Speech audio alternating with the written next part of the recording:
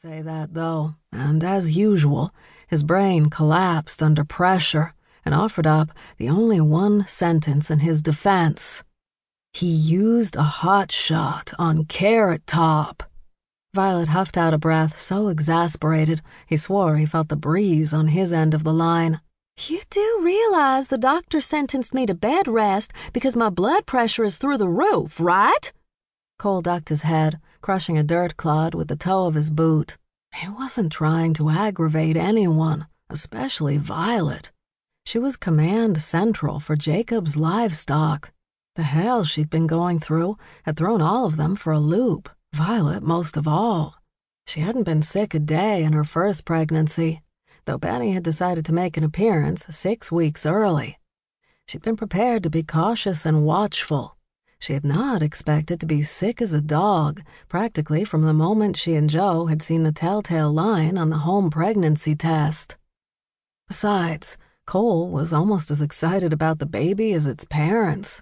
He loved being Uncle Cole, and now a little girl? He grinned at the thought of a future full of ponies and pink cowboy boots, assuming his family didn't string him up for driving Violet into another premature labor. Cole huffed out a breath, leaning a shoulder against the back of the infield bleachers. Around him, the empty rodeo grounds looked like a hangover. Garbage cans overflowed with empty bottles. Corners of banners drooped along the fences. Spilled popcorn and a smashed glob of cotton candy littered the ground. Katie nosed around under the bleachers and came out packing a half-eaten hot dog. It all looked ill-used and abandoned, sort of like Cole felt. Yes, he had put them in a tight spot, but there were some things he wouldn't tolerate when it came to his stock. Okay, many things. Obsessive-compulsive prick was another way of putting it, though only Joe dared say that to his face. He was family. Plus, he was a lot faster than Cole. Don't try to say I didn't warn you, Violet said, her voice laced with grim amusement. She couldn't mean, I thought you were kidding. No, I was not, any more than I was kidding when I told you to make this one work, or else. Panic churned Cole's gut. Violet, you can't. There must be somebody else. I refuse to even ask. This makes 3 perfectly good pickup men you've chased off. If you can't force yourself to get along, I'll send someone you can't fire. Don't, please. He didn't hesitate to beg.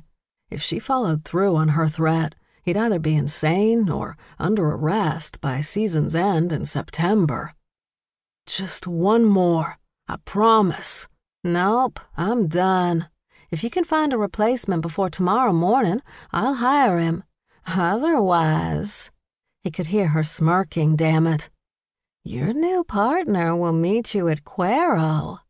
Violet, come on. The phone had gone dead. If he called back, it would go straight to voicemail. When Violet said she was done, she meant it. He jammed the phone in his pocket and stomped over to his rig, his stomach rumbling right along with the big diesel engines of the stock trucks that sat idling, waiting for him to lead the procession to the next rodeo. Yet another reason he needed to get on that wife thing. He'd never realized how much food it took to keep this big old body of his fueled until he'd had to start rustling it up for himself.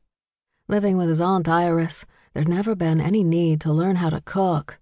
But she was with his Uncle Steve in Salinas, California, at one of the most venerable rodeos in the country, always held the 3rd week of July. They did the subcontracting, hauling the very best of the Jacob string to elite shows too big for any single producer to handle. Leaving Cole to handle all of the rodeos where Jacob's livestock was the lead contractor and starve.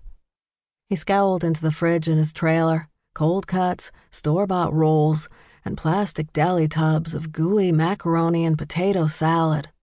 He slapped together 3 sandwiches, grabbed a Coke, and kicked aside a pair of jeans that had spilled out of the overstuffed laundry hamper. His socks were turning gray, and there wasn't a crumb left from the last batch of cookies Miss Iris had mailed to him.